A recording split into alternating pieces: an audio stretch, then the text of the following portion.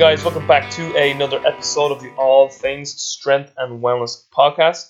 I am your host, as always, Robbie Burke, and we are brought to you by upmentorship.com, one of the top strength and conditioning resources available online today. This episode's guest is Coach Christian Thibaudeau of Tib Army. Christian was previously on the podcast way back in episode 62. On this episode, Christian and I discussed many topics, including what's new with Christian. Christian speaks about the factors of strength development and some of his favorite methods to develop strength. Christian gets into a really detailed discussion about looking at the neurotransmitter dominance of his athletes and how he uses this to determine their training needs. Christian also speaks about how he manages his own training and nutrition as he travels the world for all of his seminars. Guys, this was an awesome episode with Christian, and I hope you really enjoyed. Okay, Coach Christian Thibaudeau, it's an absolute pleasure to have you come back onto my podcast. It's been a while since we last spoke. Just maybe for the listeners, give us a brief update on what's been going on in the world of Coach Thibaudeau over the last year or two. First of all, it's really cool to be back. We always had good interactions in the past, both in when we met in person and also during previous podcasts. But it's always a treat to be able to talk to you. As far as what's going on in my life, lots of traveling, man. It's just been crazy with the seminar tours. Been all around the world. We've been to Australia, to the UK, of course, France. We were also in the Caribbean. Now we're planning on going to Asia, Poland, US, of course. I mean, over 20 dates are going to be covered this year. So it's been a crazy year, to be honest. And right now I'm taking about 2 months off from seminars, and I'm preparing for a photo shoot for my website. So you'll have to excuse my total lack of intellect today because my brain is functioning on minimal capacities with the low carbs and 2 training a day. So it's going to be a pretty rough ride. But once adrenaline gets started, we're going to be able to cover some cool material. Great stuff. Yeah, I don't envy you with your current diet and training regime, but I'm sure when your photo shoot comes around, you'll be happy you put the effort in as always. Yeah, it's those who know me. It's funny because I was talking to an online client yesterday about when people look at people they see on the internet, like fitness quote unquote celebrities or stuff like that, and they're always in shape, and that guy must eat a perfect diet all the time. Dude, you have no idea how much crap I eat on a normal situation. I mean, my training is always pretty well because I'm passionate about training. But I'm a former Olympic weightlifter with a 42-inch waist. So if I'm not preparing for something specific like a photo shoot or something, let's just say that my eating is less than stellar. So I'm actually really happy about the photo shoot because it gives me a reason to get things started. And once I'm in that mode, I'm really good. I almost never cheat. I'm pretty solid with my diet, but I really need to have a goal to work toward to stick with my diet. And I think that most people listening to that podcast can relate to that. And just let me assure you that it is a constant battle, even for us who are advanced in this field. We always have one Achilles heel. For some, it's training, either training ADD or just they being inconsistent with training. Sometimes it's diet, sometimes it's alcohol. We all have one Achilles heel holding us back. For me, it's sugary treats. So it's been a tough ride, but I'm zoned in, so it's going pretty well, except for the brain fog, of course. Yeah, I get you. So, Christian, last time we met in person was back in October 2015. You did a second seminar in Dublin. You did one previously in May 2014, but the one in October 2015 was excellent. Where you covered everything and anything to do with strength, power, and hypertrophy, and how to optimize each one of those qualities.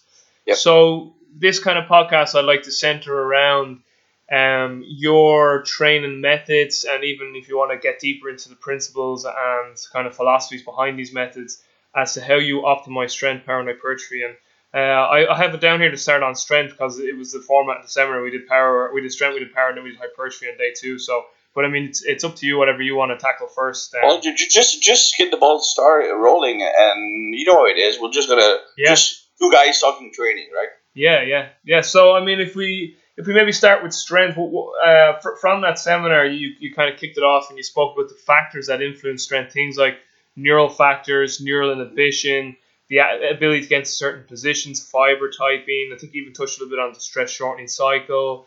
Obviously genetics is a factor, and I know often when you read some of the strength textbooks, they'll talk about the modifiable versus non-modifiable factors, and hypertrophy obviously is a huge factor in strength too, to have a more cross-sectional area.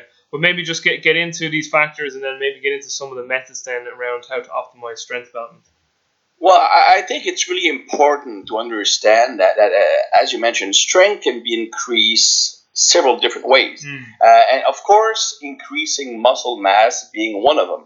I believe that we can group these ways of getting stronger in three broad categories. And I'm talking about the modifiable ones. We won't necessarily cover like fiber typing and pennation angle or length of tendon, stuff like that. Things that you can't really modify unless like through surgical procedures. So the thing that can be modified through training, you really have three main categories. The first one is, of course, the structural elements, meaning increasing either the size of the muscle tissue, the contractile part of the muscle tissue, and also thickening the tendons. The thicker the tendons, the more your body will allow you to use the potential strength of your muscles because the body feels protected.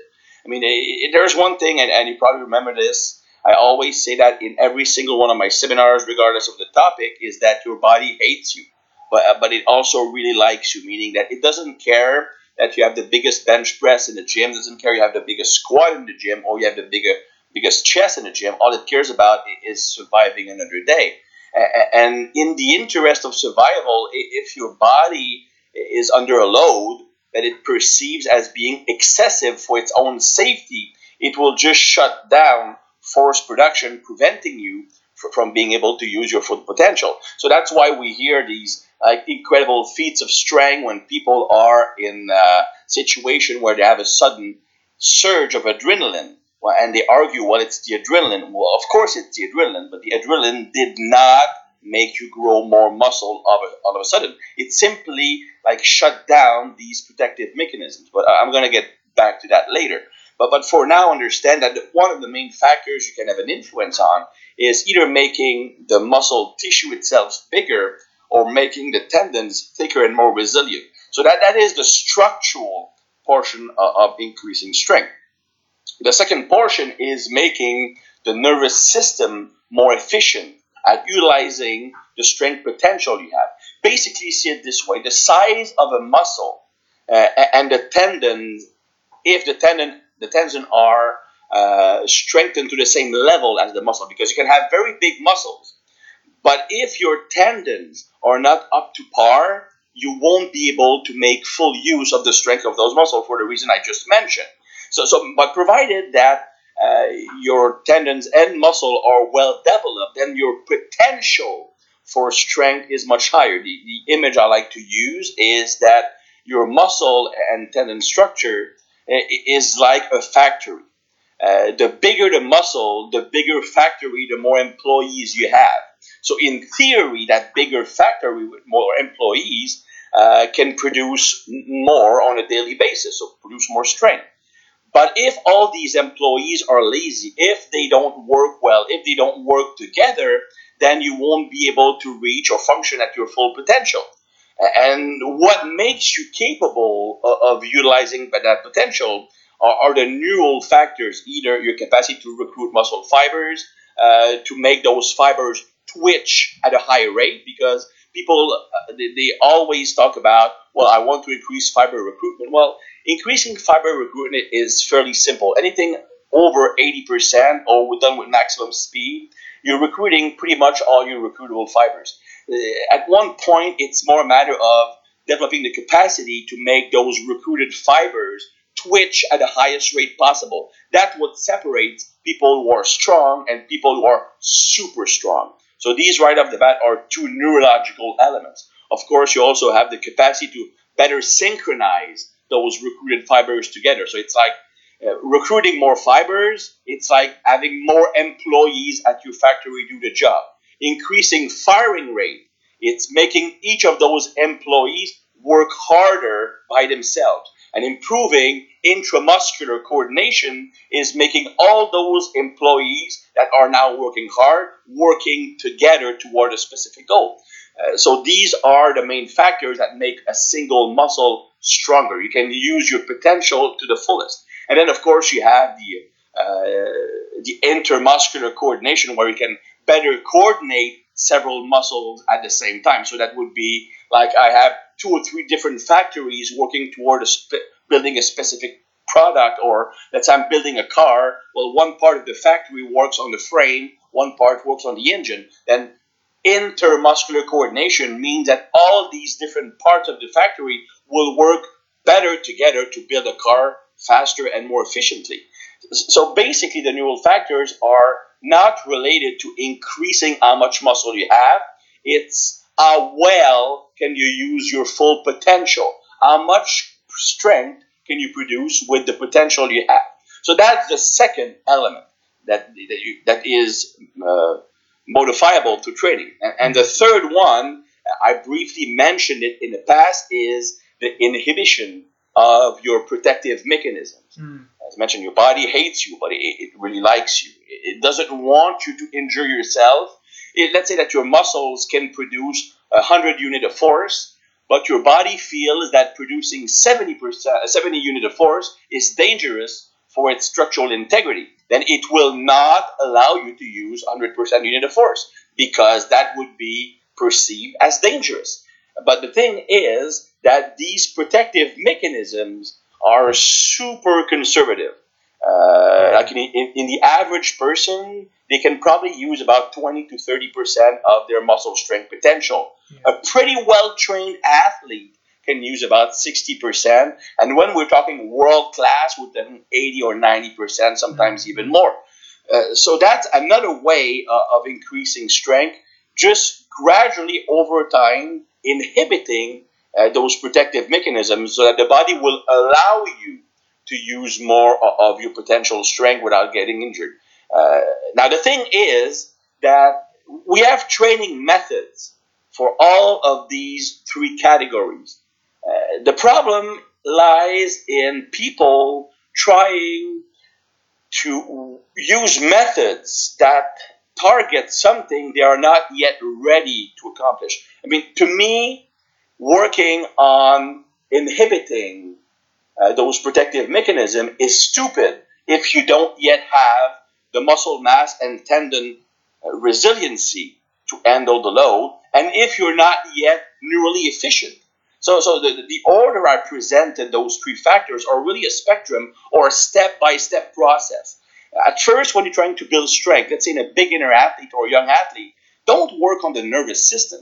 Well, you can work on the nervous system when it comes to like learning new movement pattern, but not as far as really doing everything possible to increase rate of force development or increasing rate coding or increasing fiber recruitment. When you are younger or you're working with a beginner who doesn't yet have muscle mass or very low level of muscle mass, the goal should be to increase the size of his factory. I see way too many strength coaches wanting to train kids like elite athletes train. They right off the bat use methods targeting mostly on quote-unquote functional stuff, in maximizing the nervous system while minimizing muscular development. To me, it's a step-by-step process. You need to build the muscle first. You need to build the tendon first, because otherwise, even if you have a very efficient nervous system, your potential is still low. The nervous system efficiency only allows you to use a greater percentage of your potential. If your potential is low because your muscle mass is inexistent, then your potential for improvement is fairly low. And don't talk to me about using methods to desensitize the Golgi tendon organs or the protective mechanisms until you're neurally efficient and your tendons are resilient and you are used to handling big weights. Because inhibiting those protective mechanisms mean using load above 100% of your maximum, either through partial reps, to very heavy negatives, or to movement like overloading with change, overloading with bands. Methods like that are built mostly to desensitize the protective mechanisms. But if your technique is not good, if your tendons are not resilient, if you don't have the muscle mass, if you don't have the neurological efficiency, then you will get injured, and it won't be efficient. Anyway, with younger athletes, just the fact that they are training will, in fact, inhibit their protective mechanisms to some extent. So it's really a matter of, yes, you have all these methods, but it is a step-by-step process. Do not try to teach a grade school student to do a dissertation on the sociological impact of the work of Shakespeare on North America, for example. That just won't work. There's a step-by-step process. You can't train young athletes like you train in college athletes or pro athletes.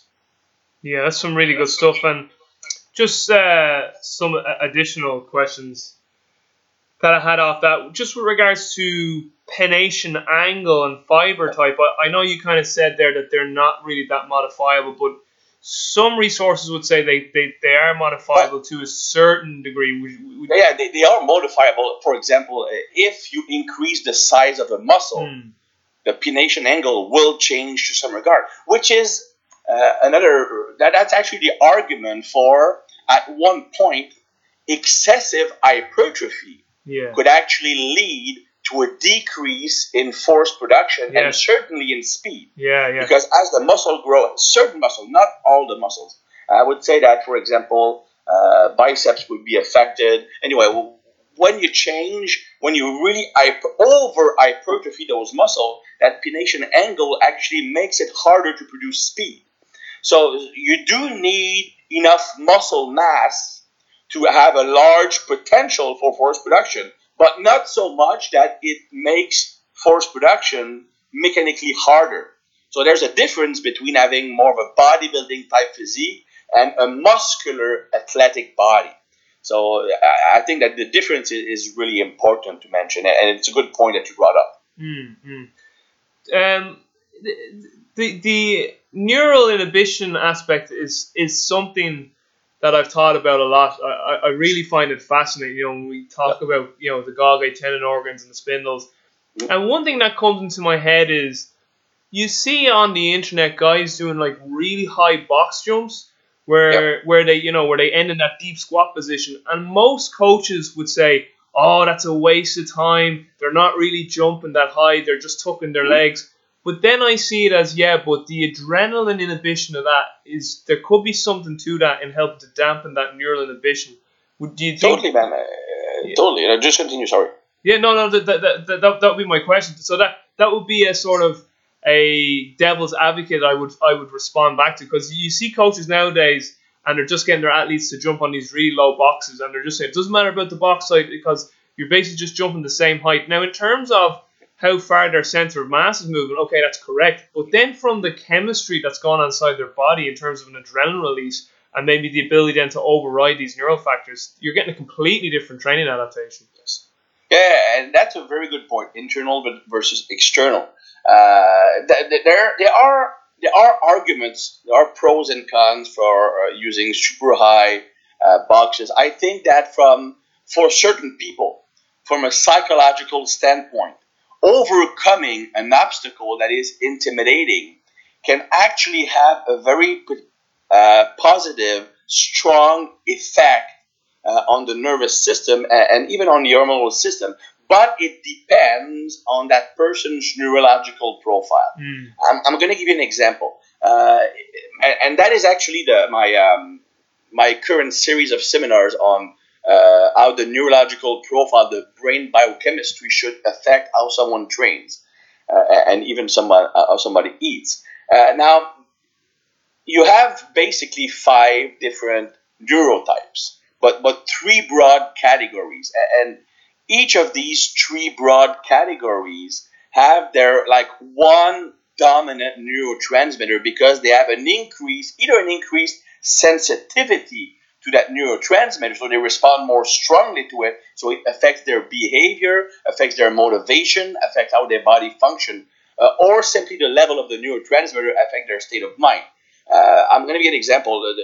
The type 1, either the type 1A, which would be your sprinter, your jumper, your Olympic weightlifter, that would be a type 1A, super intense personality, risk taker, all or nothing kind of guy. People who would be normally described as lazy when they're not training. They like to take long rests between sets. It seems to take them forever to get started, but they are physical machine. Many coaches would describe these athletes as such. Well, if that guy really trained hard, he'd be a freak. Well, he is training hard, but that's just how his body functions.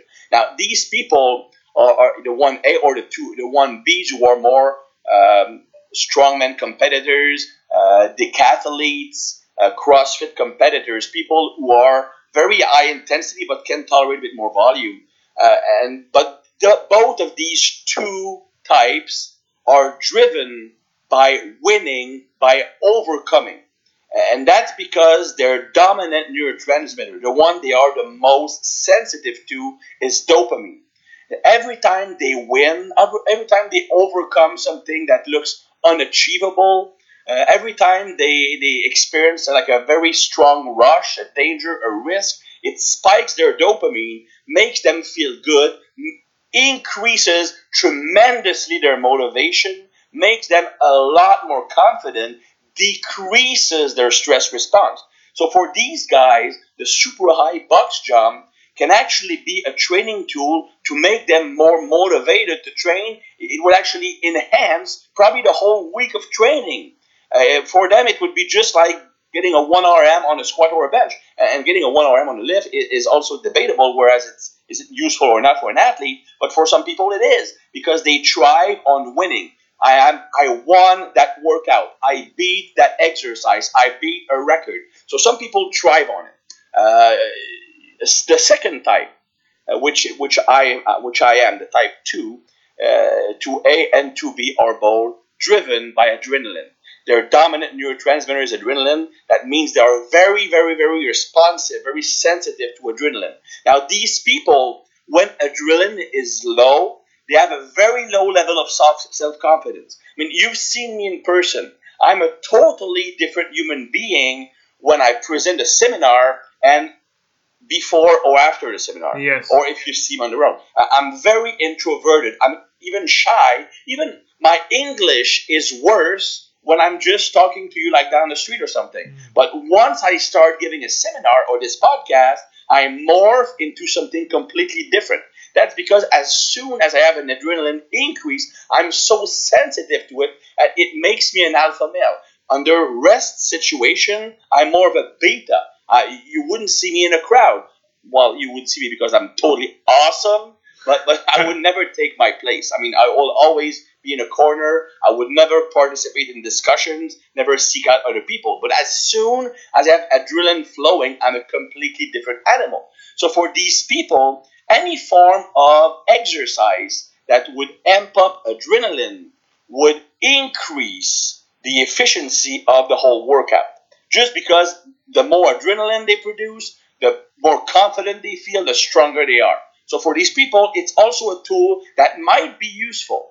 Now, you have a third type, which is driven mostly by their low level of serotonin. So their dominant neurotransmitter is serotonin. They are more naturally anxious. So they are naturally more excited. The nervous system is always like on guard because it feels that it's threatened at all times. They have a very high self-preservation natural capacities. They are very well organized. They are people who are great at following plans, never going off script, for example. They would do great in endurance activities because nothing unexpected happens.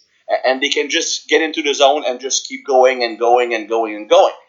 But these people, when they have an excessively high or even a small increase in adrenaline, they don't respond well to it because they are already over anxious. You know the inverted U curve when it comes to activation. I mean, activation is too low, you don't perform. Activation level is perfect, you perform well, but if you are overexcited, then you don't perform. So these people, that would happen.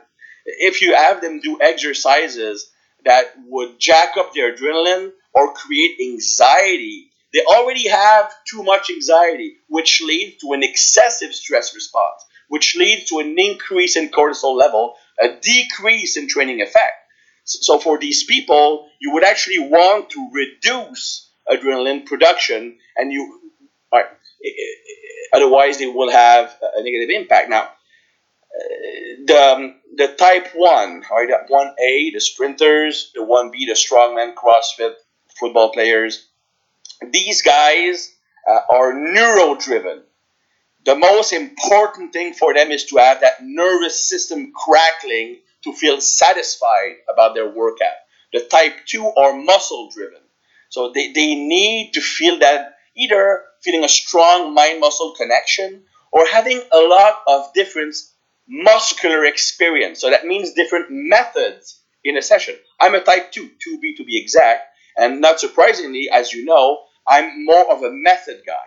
I like to use many, many different training methods, but few exercises.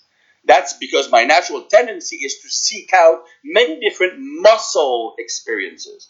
Now, the type 3, they are structure driven. So for them, what makes them feel good is to feel in control, feel precise, feel that their structural integrity is not threatened.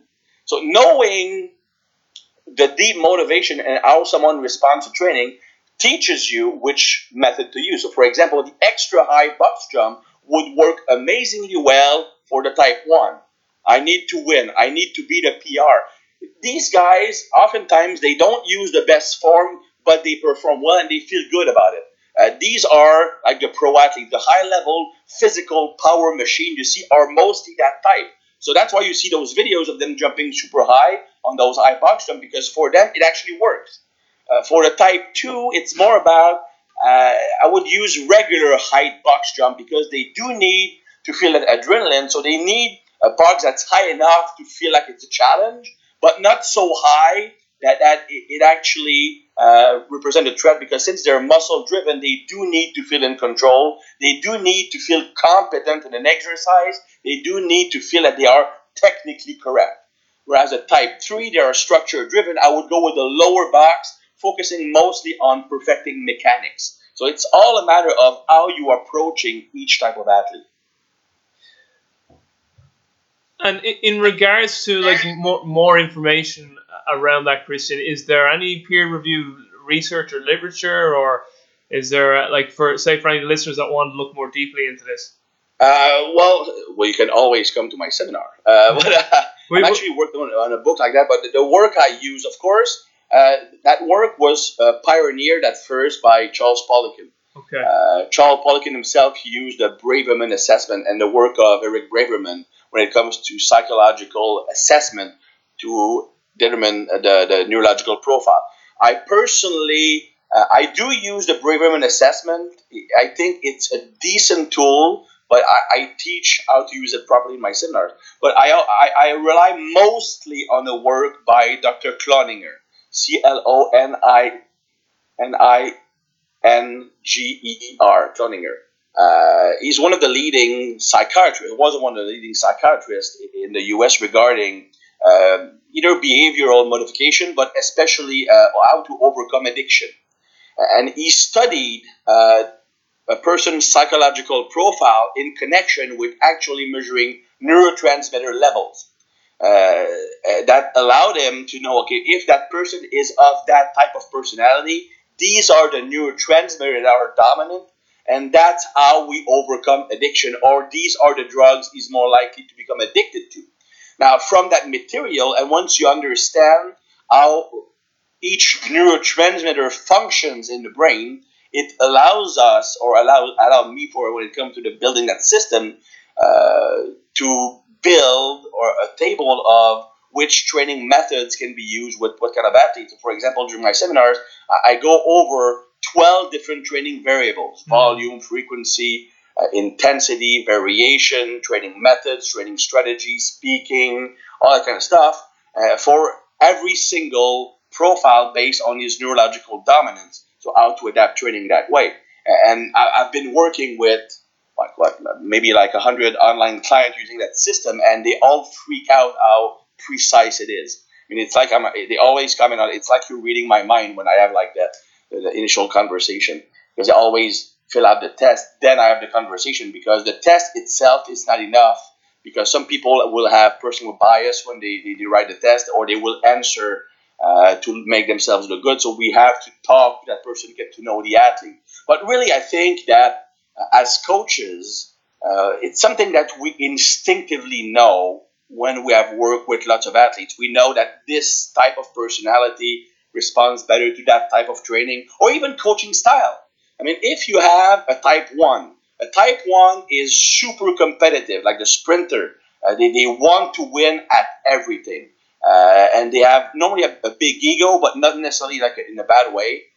So these people respond really well to being challenged, or like there's no way you can make that squat, or you want to jump that high, I'm pretty sure you're going to fall on your face. These people respond amazingly well to that. But if you say the same thing to a type 3 who are anxious, they need to feel in control, need to feel confident, then they will actually crumble when you coach them that way. So some people need to be coached in more of a motivational way. Some people need to be coached in a more technical way. Take a type 1, typical sprinter or a very high competitive personality. If you overcoach them, if you give them too many technical cues, they will actually lose interest and it will kill their motivation.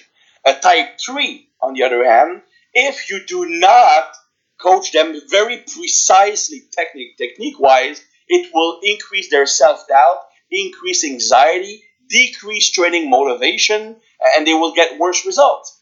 So that's just an example of, it's not just a matter of how you plan training, but it's how you interact with athletes. I mean, I made many mistakes in the past when I started coaching. For example, the first 2 type of athletes I worked with when I was starting out were hockey players and figure skaters.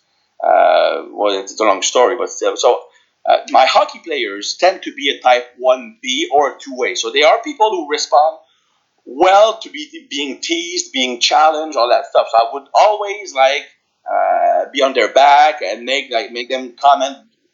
There's no way you can lift that. You're lifting like a girl today, whatnot. And they would respond. They would man up to the challenge and improve their performance.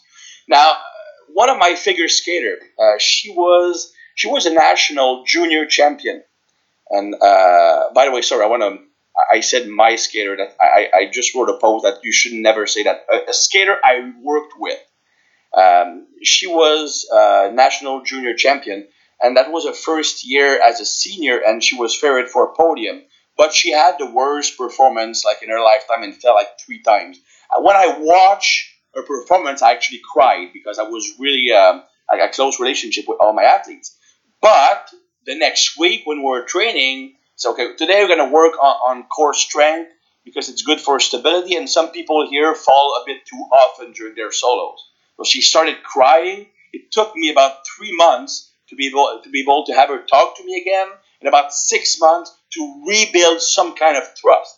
So, and I know what I know now, I would have acted differently, but the answer is you can't coach every athlete the same way. Most people know that instinctively, but knowing how each personality responds to type of coaching can be really helpful when you're working with many different type of athletes.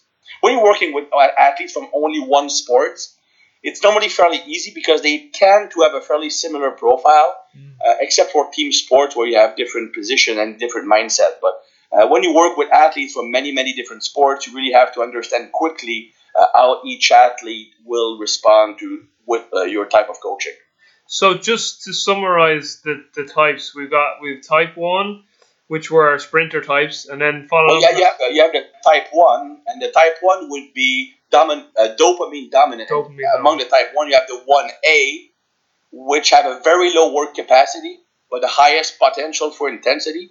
And the type 1B, which also can handle high intensity, but can also tolerate volume because they have higher acetylcholine.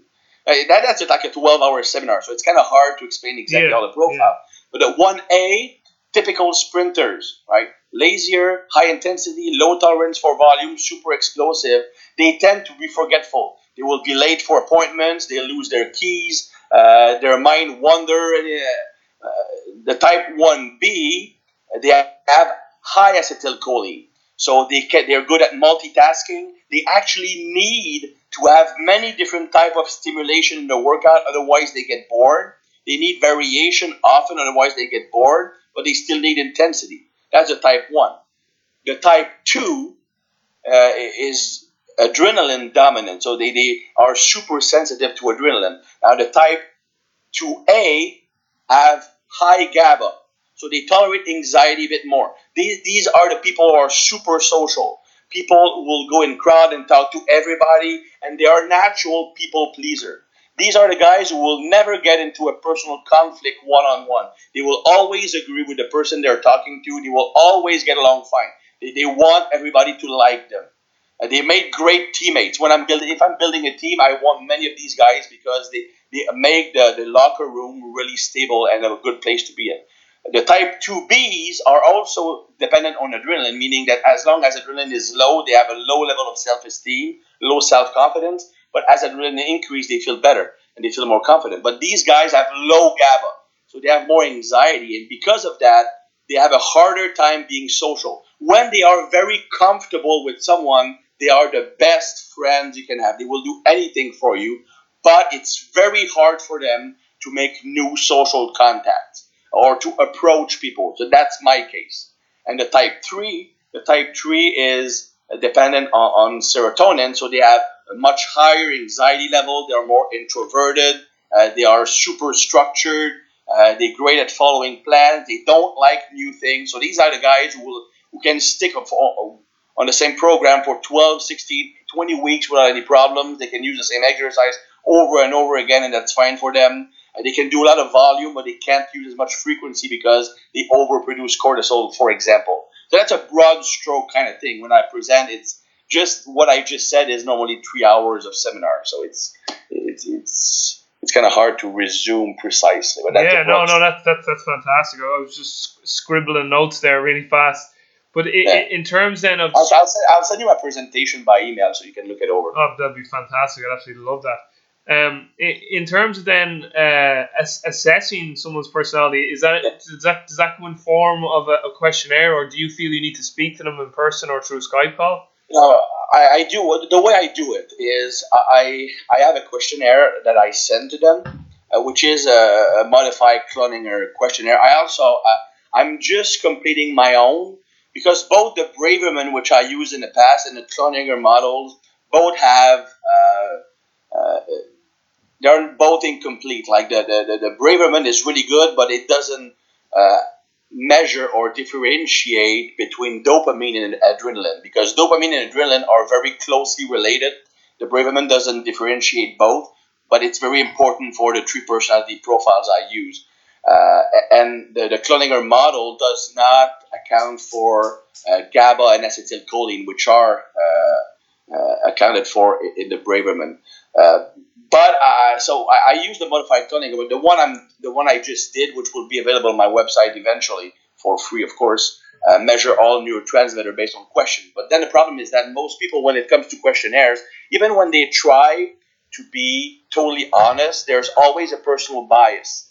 Either people answer subconsciously the way they think you want to hear, or they answer the way they think they are. And that's important because there's a difference between nature and nurture, or between your nature and your learned behavior.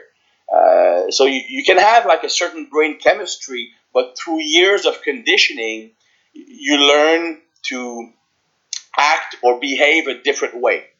So you might answer not based on your instincts, but based on what you learn to do. And that might give a false reading. So that's why it's important to actually talk to the person.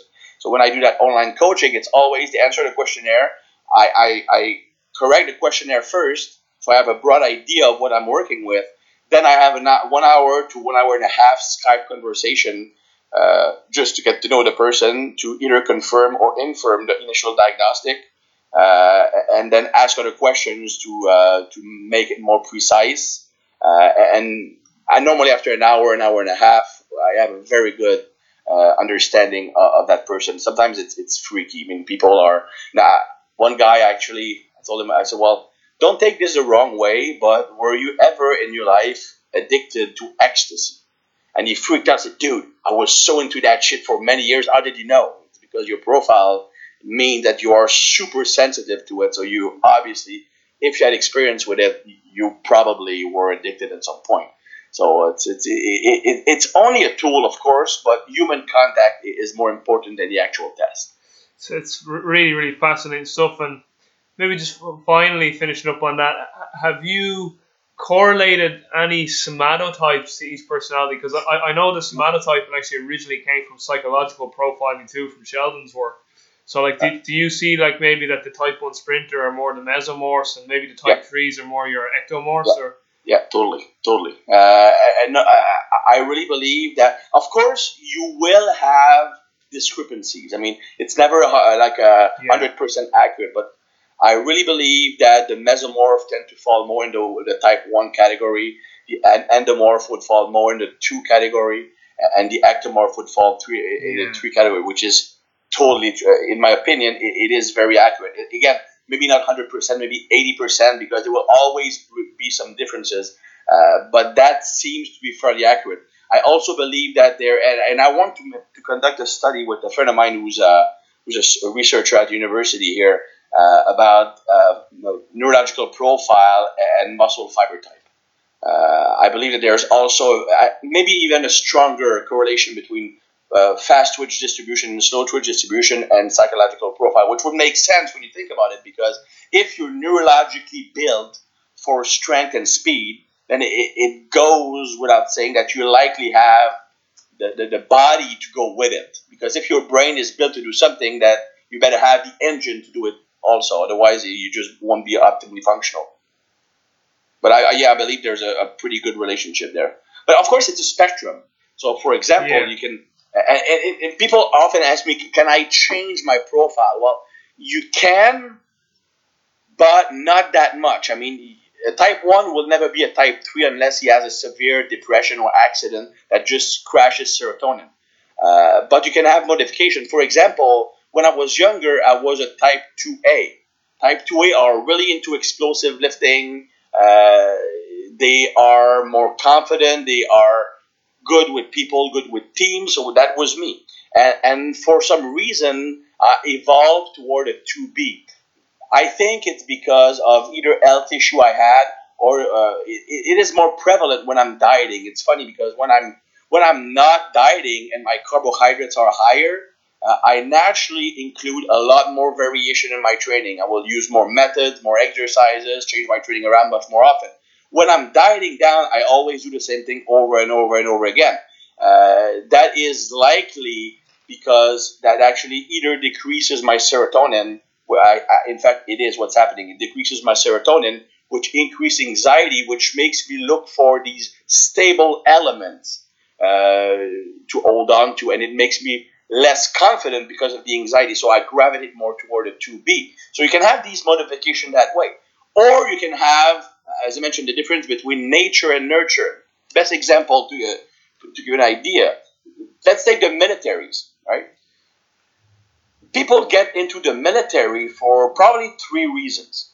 The first reason would be they're looking for excitement. I mean, we all seen war movies. I'm going to be shooting guns. I'm going to jump out of an airplane. I'm going to go to war. I'm going to go camping in the woods. It's going to be so cool, man. So these people who are getting into the military for that reason tend to be the type 1, those who are looking for excitement, right? People can also get into military because, they need structure, they need hierarchy, they just want to follow orders, they want to be in a structure that makes them feel secure and safe. So the type 3 personality might be attracted to the military for that reason. The third reason would be to make money.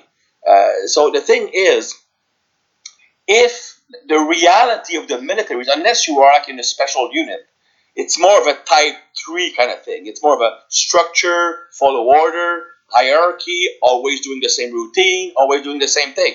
So if you get into the militaries and your personality is a type 1, I'm a risk taker, I need variation, I need to compete, I need to be my own man, I need to make my own decisions, then when you get in the military, you're going to be really unhappy. So either you leave, they kick you out, or they break you, and you actually fit into the mold now. And through years of being in the military, you actually learn to follow order. You learn to be structured. You learn to live your life according to a routine. But that is not your nature. Once these guys get out of the military, what happens? And they are not in that forced mold, forced structure anymore.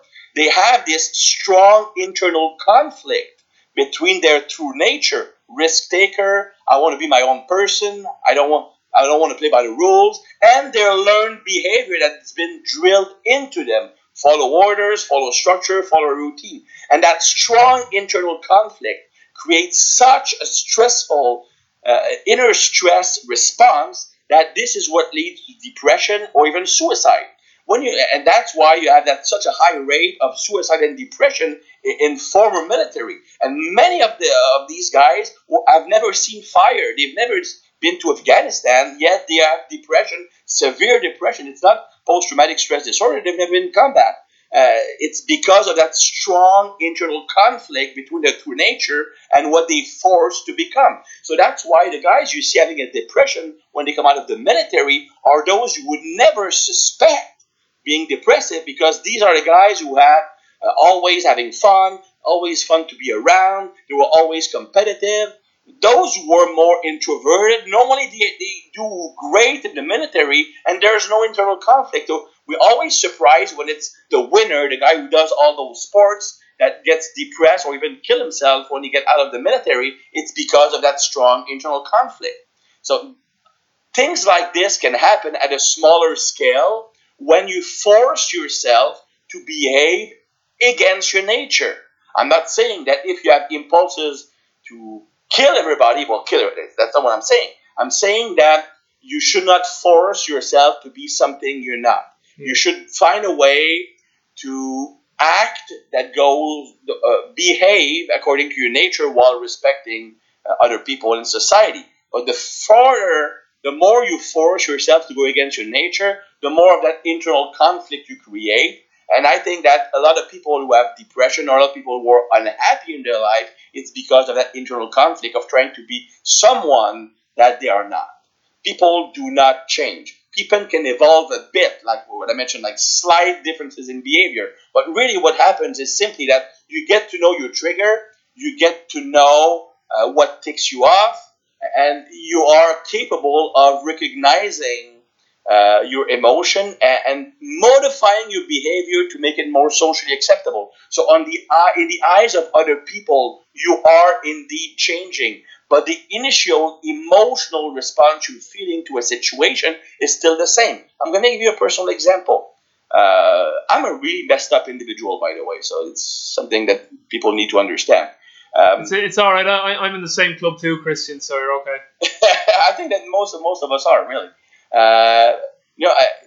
I'm not a jealous person. I mean, I don't get jealous, but for some reason, let's say that my wife comes home after work and says, I'm going to go have an evening with my girlfriends. Well, it's just 3 girls going to a restaurant. I mean, what's wrong with that, right? But my initial reaction is deep internal frustration. It pisses me off. It makes me feel horrible. And I never understood why, because I'm not a jealous person. So in the past, I would actually act up on that initial emotion by actually making her feel guilty for leaving me alone at home. The real reason I understood later is that my personality type, the 2B, also called in Chinese medicine, it's called the Chinese elements, it's called the Earth profile. They need to feel at the center of things. So when she goes with her friends and leave me alone, I feel left out. I'm not the center anymore. It creates a deep perturbation. Now, in the past, as I mentioned, I would act in a way to make her feel bad for leaving me here so that she would not, quote unquote, enjoy herself. Nowadays, when it happens, it still pisses me off. I still have that initial emotional reaction, but I'm capable of saying it's a trigger. It's because you need to be the center of attention. So I'm capable of modifying my behavior, and she has a good evening. But my personality did not change. I'm just capable of leaving things alone, leaving things be. I mean, at one point, you need to worry only about what's really important. And there are really, really few things that are really important in your life. The less you worry about the small details, the more happy you're going to be, in my opinion. So once you get to know your trigger, once you get to know who you are, how you are, then you can actually be more functional in real life or be a better person. But deep down inside, your personality is still the same. Yeah, it's just fascinating stuff. And again, it was funny because at the start of this interview, we kind of, I was saying we'll get into these topics, and you were like, we're just two guys talking, and we're like, we'll probably go in a different direction. We were like, it's all good because this information is absolutely mind blowing. It's so fascinating. I don't know if you're familiar with Pat Davidson, but he currently is doing a lot of reading and research in the area of neurotransmitters and sort of strength profiling too. So I'd say it'd be good for you guys maybe to hook up and have a conversation because he's an extremely intelligent guy when it comes to training.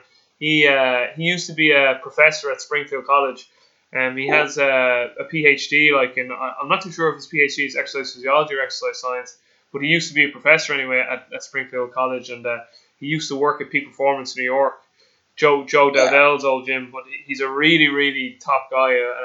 Very highly respected by the peers. No, I'll definitely talk to him if possible. I'll reach out to him anyway because really that's one thing that it's funny because I always ask my online clients what is your best quality and what is your greatest weakness. Well, my best quality is I have absolute, and people they don't get that when they look at my online persona, but I actually have zero ego. I mean, I have no ego whatsoever. I don't need to feel like I'm the man or like I created everything. I just want to know the truth. Yeah. I want to learn the truth and apply it to myself, my clients, and teach it to as many people as possible. So I'm always, for example, when I gave that seminar in the UK, there was one guy there that did not challenge me, but asked me good question. I actually didn't know the answer, but now we're actually working toward creating a seminar together. So it always leads up to good things when you have an open mind and you have no ego. Every time I've given that seminar, I actually had to rebuild the material completely. Wow. Because people ask questions, people make comments, and that makes me think. So what Jake did, Jake Flanagan Carter, who's the guy I'm going to give the seminar with, really made me think through other aspect of that profiling thing that I did not think about. So I'm always looking forward to learning for really other really smart people. Yeah, I mean, well, that's the road to mastery. So it is to be able to be humble enough to be open up to that sort of feedback and that constructive criticism. And also knowing yourself. I mean, if there's one message that people should learn here is you should know yourself. Like personally, I'm not what I would call necessarily the smartest innovator. Now, I'm not like a Louis Simmons who invented a system from scratch and made something amazing out of it. I'm not like Chris Duffin who reinvented how you train for powerlifting. I'm not like these guys. My greatest strength is communicating in a way that other people can make connections and understand things that they did not previously understand. So the more I learn, the better I can help other people make connection. I think that is my role as a teacher. It's not necessarily to invent new stuff, but it's making people make these connections between different elements to enhance their own training, their own ways of doing things. I don't want anybody to adopt the Christian Thibodeau way of training. First of all, there is no such thing as a Thibodeau system. Right? It doesn't exist. That's not who I am. I want people to take the information I'm giving, and so that they can make connections with what they already are doing, and then enhancing their own way of doing things. Taking the information I'm giving them and just making it their own, using it their own way, like the way they see fit. And the only way they can do that is if they make the connections with what they already are doing. Because it's all related. It's all related. There's no such thing as a nervous system, muscle, tendon. It's the human body. It all works together. Yeah, absolutely. I mean, couldn't agree with you more. And just on your point about you not having an ego, I actually can remember distinctly at that seminar in Dublin in 2015, somebody asked you a question on nutrition and someone else asked you a question on mobility, and you were like, to be honest, guys, yeah, you're like, that's not my area of expertise. My area of expertise is strength, power, and hypertrophy. And I can remember looking at my friend beside me. We kind of made a face like, I like this guy. He's honest. He didn't stand up there and give a bullshit answer because he might have been insecure because he didn't know something. Because I'd like to think that again, I'd be pretty similar, because when I used to teach at a personal training college, I always used to say to the students, you'll probably hear me say more often than not, I actually don't know. Like I always used to say, I know enough to know that I know very little.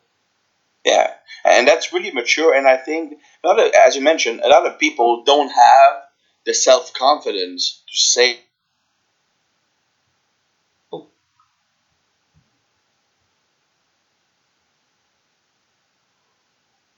easily available. So if you give a bullshit answer, people will find out. And that just one bullshit answer can actually destroy your reputation almost forever.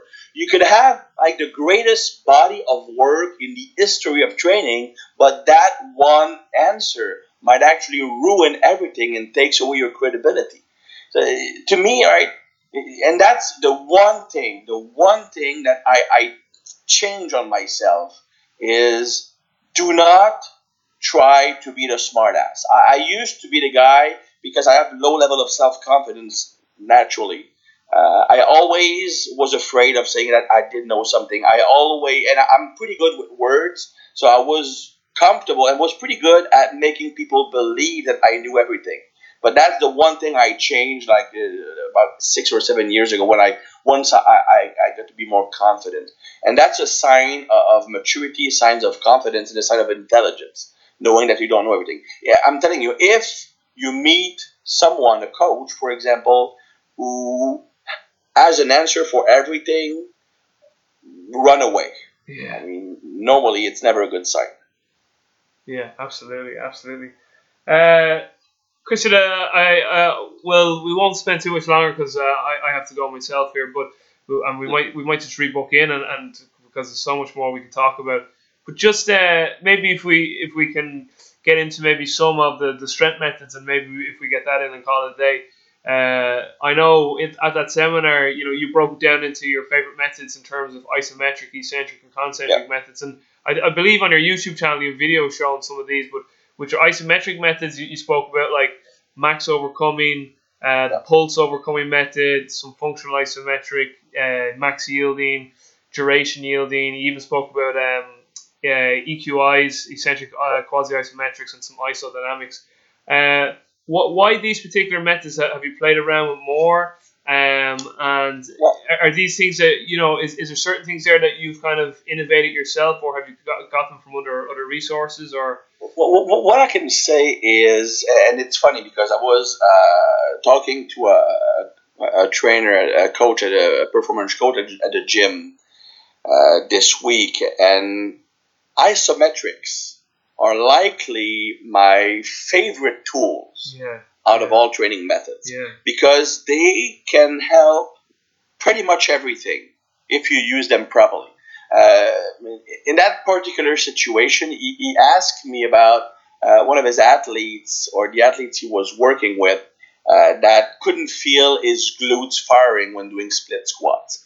It was really quad dominant. So what I told him is, well, simply like on each rep, hold the bottom position for about 3 to 5 seconds. And during that isometric hold, really focus on squeezing or creating tension in that glute. and do not do your rep until you feel that glute firing. So that's one cool tool with isometrics. It's probably the best way to reprogram your motor pattern or your muscle recruitment pattern. Because during that isometric hold, since you don't have to think about moving up or down or having perfect technique, you can simply focus on creating tension in the right muscle. And creating tension will basically tell your nervous system, well, this is the muscle I want to use. So when someone has a problem activating or contracting a certain muscle during an exercise, isometrics, well, isodynamics really, like including brief isometric holds during a set in key position and then doing reps is one of my favorite approach. Like if you have someone, like let's talk bodybuilding, he can't feel his biceps when curling. Yeah. Well, just hold the 90-degree position on the standing barbell curl, focusing on flexing the bicep as hard as possible for 20 seconds, then do 10 reps. You will definitely feel your biceps, and that will build the mind-muscle connection necessary to fix the weakness. Because when you have a lagging muscle group, the first step is improving your capacity to contract that muscle. Most often than not, right?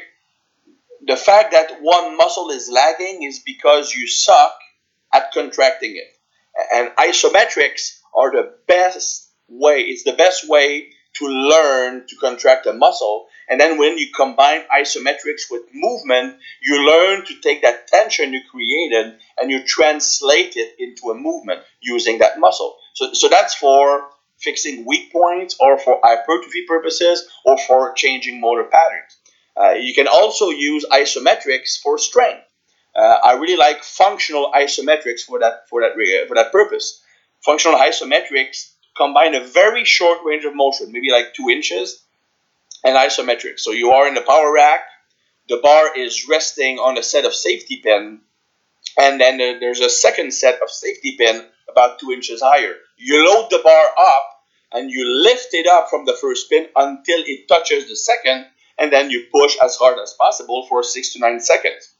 So to me, that is one of the best way, if not the best way, to strengthen a weak point in the range of motion. So you would do that around your weak point in a lift. It's also the safest way to desensitize your protective mechanisms, because you can use a weight over 100% of your maximum. And even if you don't, the fact that you are pressing as hard as possible against the pin, you are, in fact, creating maximum tension, desensitizing those Golgi tendon organs. And since the range of motion is so short, it's very safe.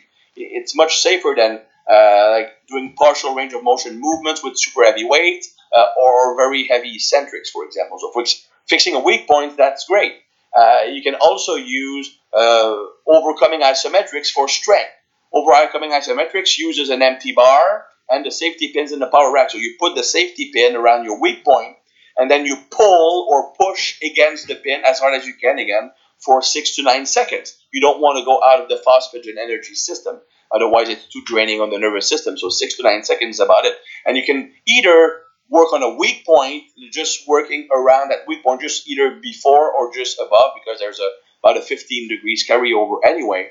Or you can use that overcoming isometrics to strengthen the whole lift. So in that case, you would use 2 or 3 different positions all throughout the range of motion. So that would be the best isometrics for strength. If you want to build size or either even correcting movement pattern or strengthening positions, I would use with yielding isometrics. So for example, if you want to build core rigidity and also the capacity to root your feet and create tension in a squatting position, then you could use a fairly heavy weight or moderate, like 60-70%, go down into a half squat position and hold that position for about 20 to 30 seconds, focusing on creating maximum tension, trying to externally rotate your feet to contract your glutes, squeeze your abdominals as if you're going to get punched in the stomach, squeeze the life out of the bar with your hands, and try to bring your elbows to your ribs so that every single muscle in your body will be maximally tense, which is what you want when squatting. But if you don't have that capacity to create rigidity and you try to do it while lifting weights, it's really hard to do because you're focusing on lifting the weight, doing the movement, and the more weight you have, the more you go back to natural instinct, which is to use rebound, shifting of position, not staying stable. So by using that isometrics, you can focus solely on creating tension in a key position of the lift. So for correcting a rigidity problem, it's really effective. And if you want to build muscle, same thing. You could use the mid-range position of a curl for 30-45 seconds. It's going to build lots of lactic acid, which will create a release of local growth factor, which will create hypertrophy. So really, regardless of your goal, isometrics are really effective. And even if you want to strengthen the whole range of motion, let's talk strength, for example. When you're pushing big weights, or even when you're trying to build power, we're taught to try to explode the weight up, try to push it as hard as you can, because it's easier to lift big weights that way. But what happens is that you can actually create momentum when you start to lift the weight. The stronger you are at the bottom position, let's say in the squat, and you even take the rebound, while you're creating momentum. So the body actually has to produce less force to finish the lift because it's relying on momentum. Now, if you are including isometric pauses during the concentric portion of the movement, you are killing that momentum, so you have to produce more contractile force during the whole range of motion. So you could squat, go halfway up, pause for 3 seconds, then stand up completely. That will allow you to get stronger over the full range of motion because you're not relying on momentum. So really, when you understand what isometrics can do for you, then you can find many, many different ways to use them regardless of your objective. Like personally right now, because of my photo shoot, I'm training mostly for hypertrophy. So I only have like one all-out work set per exercise. So I'm going to have like 2 warm-ups, gradually heavier, sometimes 3 depending on the lift. And I do my work set to failure. And when I hit failure or technical failure, I will hold the weight at the point of maximum tension for the longest I can. So that continue creating fatigue in the muscle fibers. It also increases the release of local growth factor, which increases the anabolic response. So isometrics are so powerful if you know how to use them. Yeah, that's great. Yeah, it's funny you say that because it's been something I've been really considering and thinking a lot about lately because I was in Arizona last November through February, so I was there for 3 months. I was interning at Altus, and while I was there, I had the pleasure to meet Jay Schroeder for an hour meeting. And, he's the man when it comes to isometrics. So it was just, obviously with free training and Jay Schroeder and, obviously some people know Jay Schroeder and then the DB Hammer sort of stuff, and a lot of their methods incorporated these.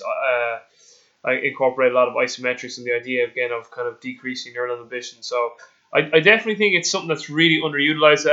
And one thing I actually took away from Altus from Stu McMillan was he incorporates a lot of like reflective eccentric work and like kind of a lot of pulsing isometrics.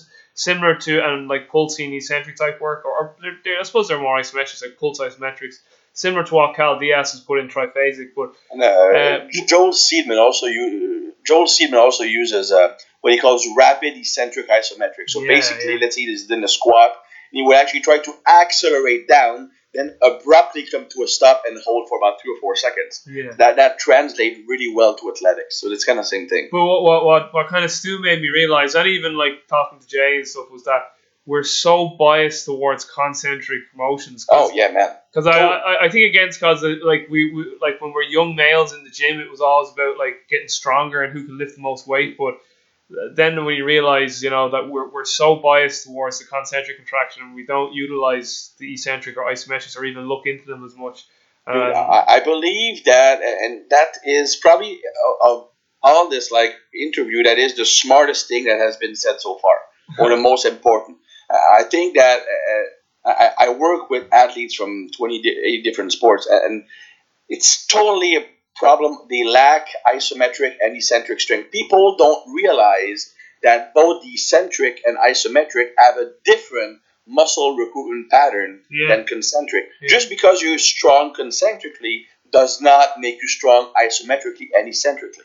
And in athletics, the capacity to absorb and stop force is actually more important than overcoming it. Because every sporting action is preceded by an absorption of force. If I'm sprinting, I have to absorb my body. If I'm weak eccentrically, the absorption phase is longer, which of course makes me slower. If my isometric strength is weaker, the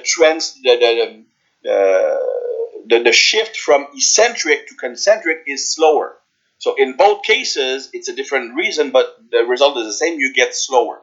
Same thing when you're changing direction. Same thing when you have to block alignment. You have to tackle someone. You have to hit a baseball. The stronger you are eccentrically and isometrically, the stronger concentrically you can be. You can be super strong concentrically in a gym. If you lack eccentric strength and isometric strength, you cannot display it optimally on the field.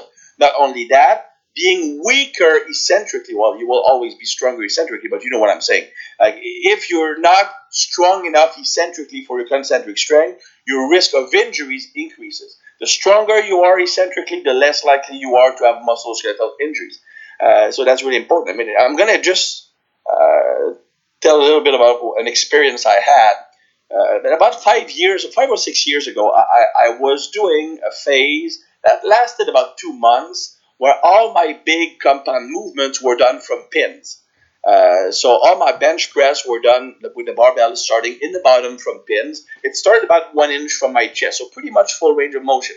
I was able to work up to 190 kilos from a dead position without the benefit of the stretch reflex. So I figured, well, with the stretch reflex, I'll be able to do at least 200. So when I tested my bench press, I failed at 160.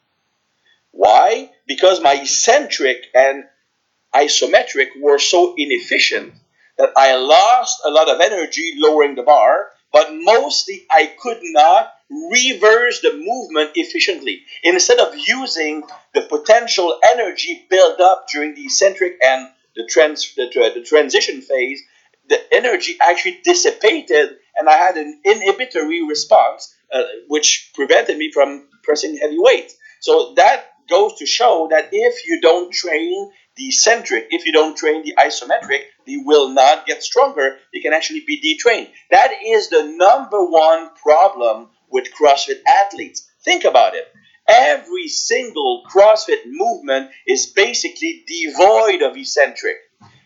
When they do the Olympic lift, they either drop the barbell on the floor on each rep, or they just drop it down on their thighs when they're doing lifts from the hang. They never control the weight down.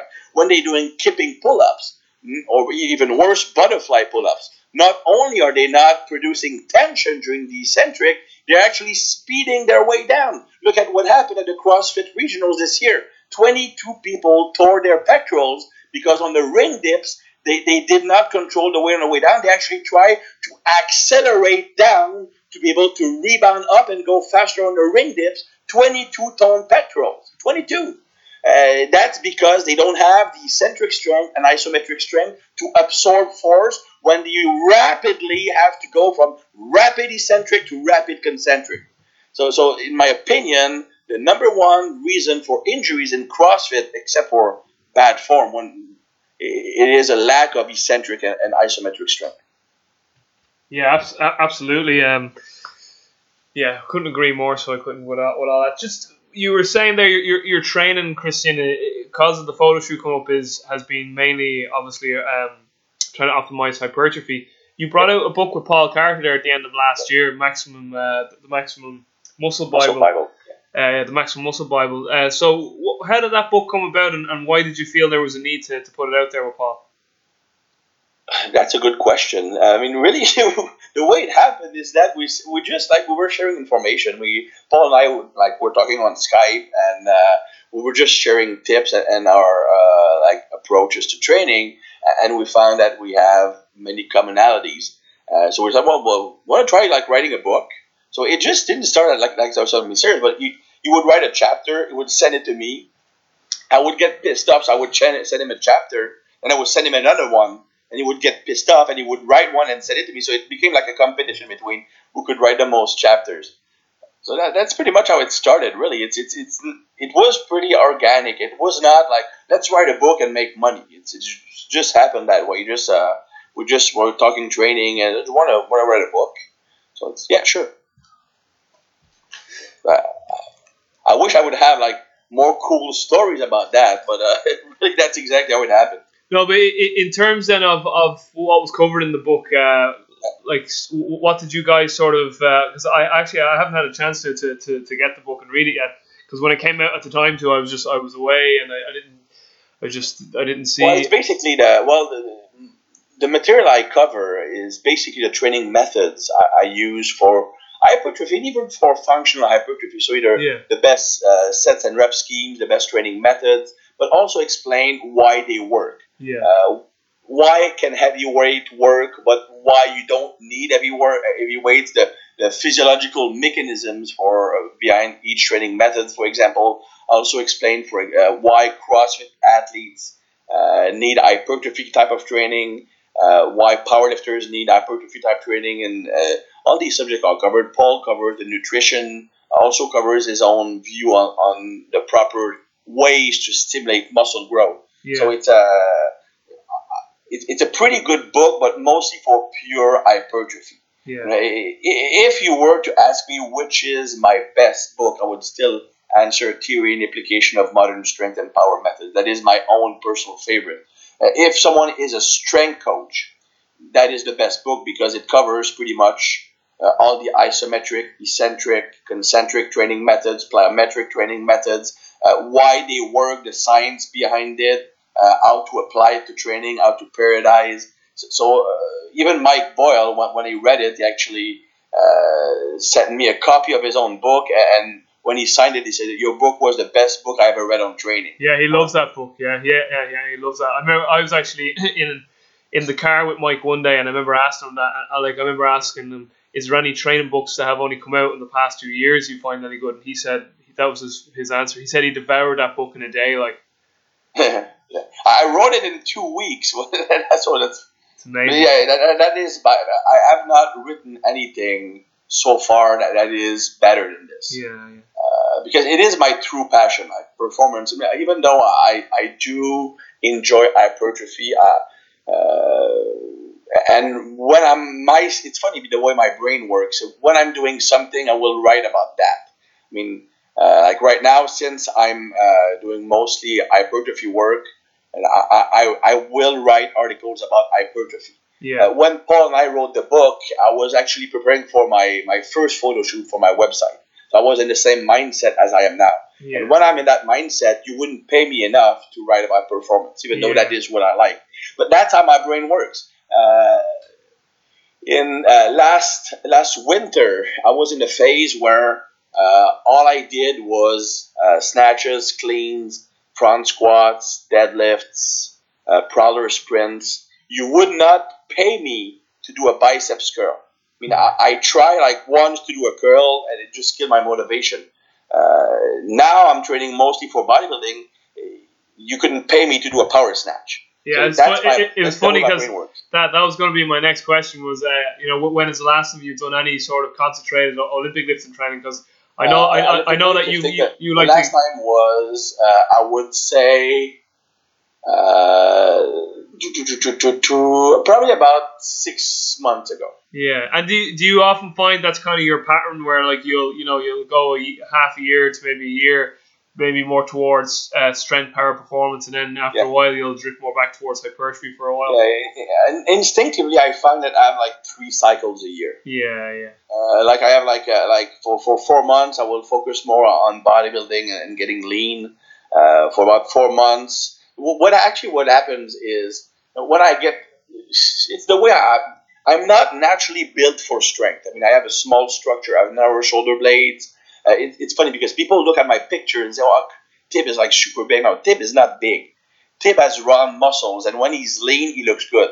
But with a shirt, he looks like a normal human being. I mean, I'm not tall. I'm not a big structure. I don't stand out. When I'm shirtless, I'm super lean, so it looks good.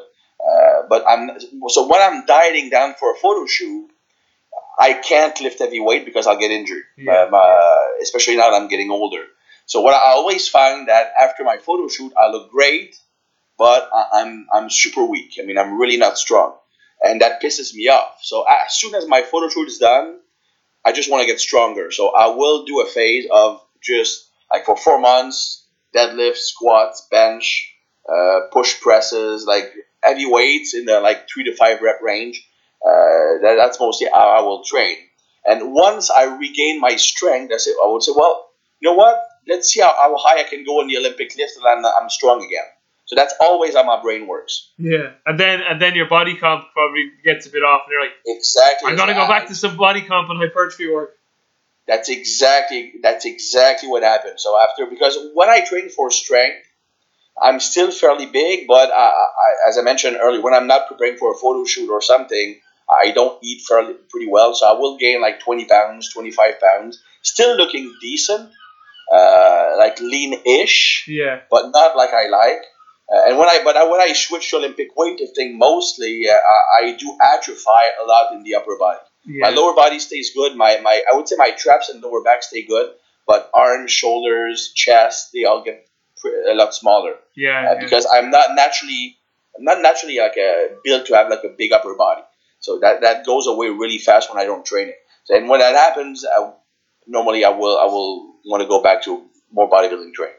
The thing is that since I'm still fairly good, like technically at the Olympic lifts, I can go like 6 months without doing them, and within 2 weeks I'm efficient again. So it's not a problem, and I stay mobile. I don't lose my mobility, so it's not a problem.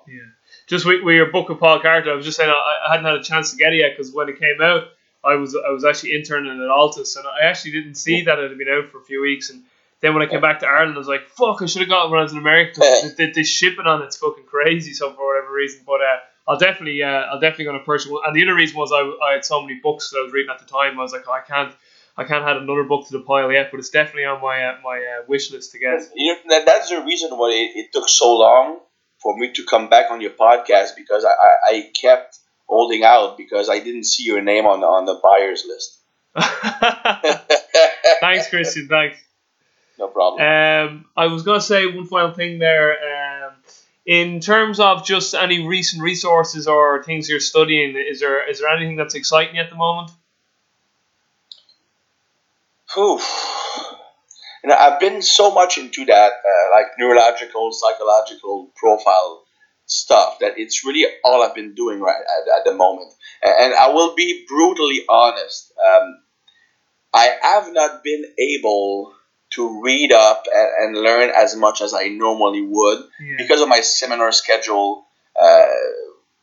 When I'm in seminar mode, I mean, I don't want to learn new things. I want my brain to be free and just do seminars. And when I do seminars, it's like for like 4 months in a row, it was like 3 seminars a month, or sometimes 2. But with the traveling, it's pretty much the whole month, so it's really hard. And when I come back home, like for the 2 months here, now I'm preparing for a photo shoot, I don't have the brain power to absorb new material. So I will be brutally honest. I mean, I haven't been able to read up as much as I wanted to. When it comes to new material. In terms of you're just, I like asking this question with people who travel a lot, because I think it's very applicable to a lot of people who listen here. How do you structure your training when you're traveling so much?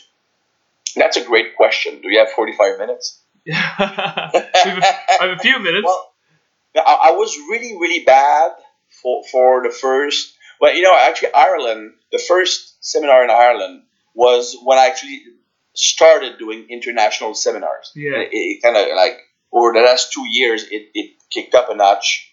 And at first, I was really bad, and I always lost about, let's say, with each trip, maybe lost 3 or 4 kilos and got actually fatter if that's possible. I always look, of course, because of the cortisol response, I didn't train as much. Just being in a different setting for some reason, it didn't put me in a high performance mode.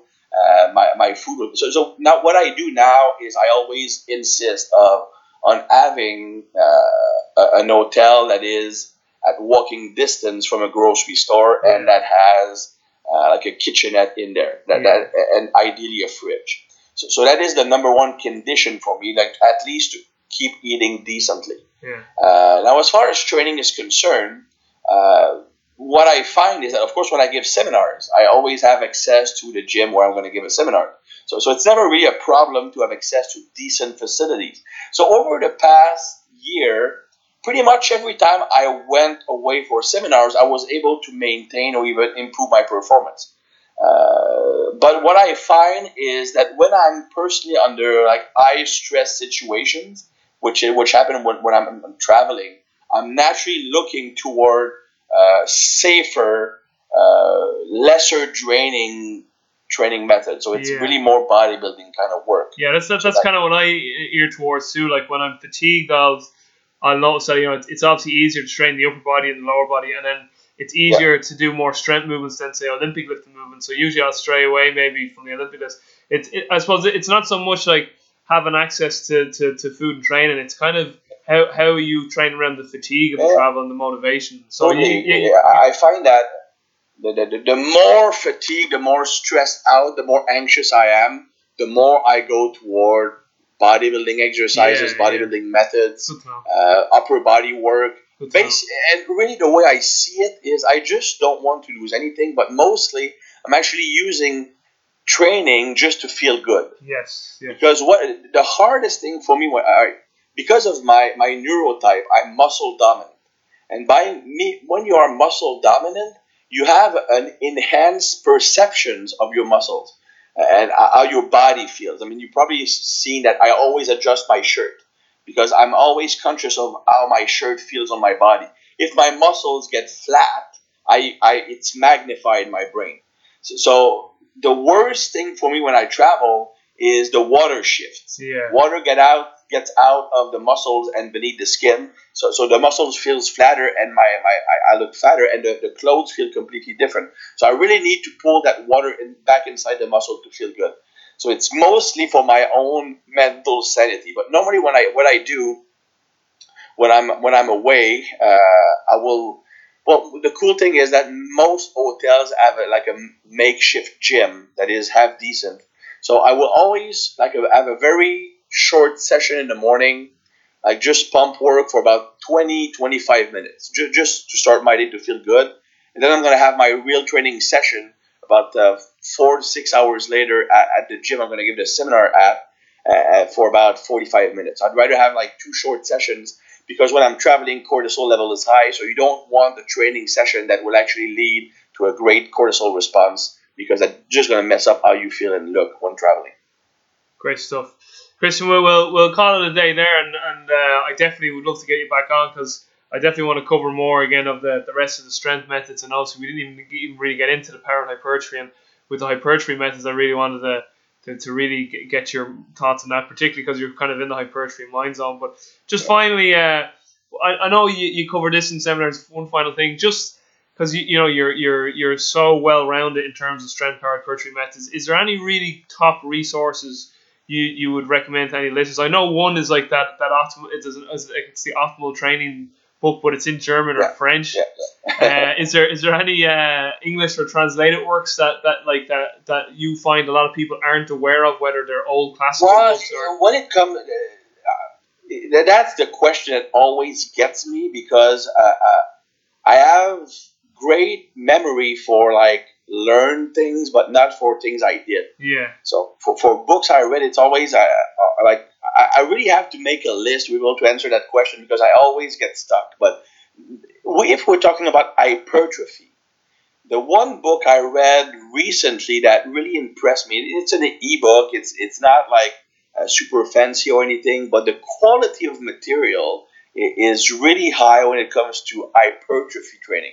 Especially the science of why muscles grow is Fortitude Training by Dr. Scott Stevenson. Nice. Actually, when I read it, I emailed Scott and I say, "Fuck you, man! I wish I wrote that book." Yeah. I really, really, really like his approach. I train personally in a fairly similar way, not exactly the same. I do believe in frequency. I train every muscle group 3 or 4 times a week, like he does. Very low volume, and using method that allows me to go to failure and beyond.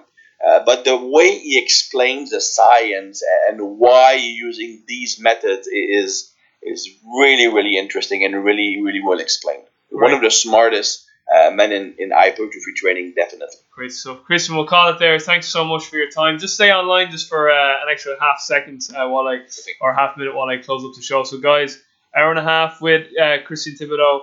Absolute pleasure. Absolute knowledge bombs dropped. I mean, all that information to do with the neurotransmitters and training, just absolutely fantastic. And then his insights into strength and his insights into how he trains when he's traveling, just absolutely mind-boggling. We'll definitely have Christian on again once his schedule allows. But guys, thanks so much for listening. Make sure you check out Christian's website, which I'll plug in the show notes. And I'll also make sure to put any additional information mentioned throughout the show from Christian in the show notes as well. So, guys, thanks for listening. Keep sharing the podcast. Keep sharing the love around. And I will talk to everyone soon. Take care, be well, and stay strong.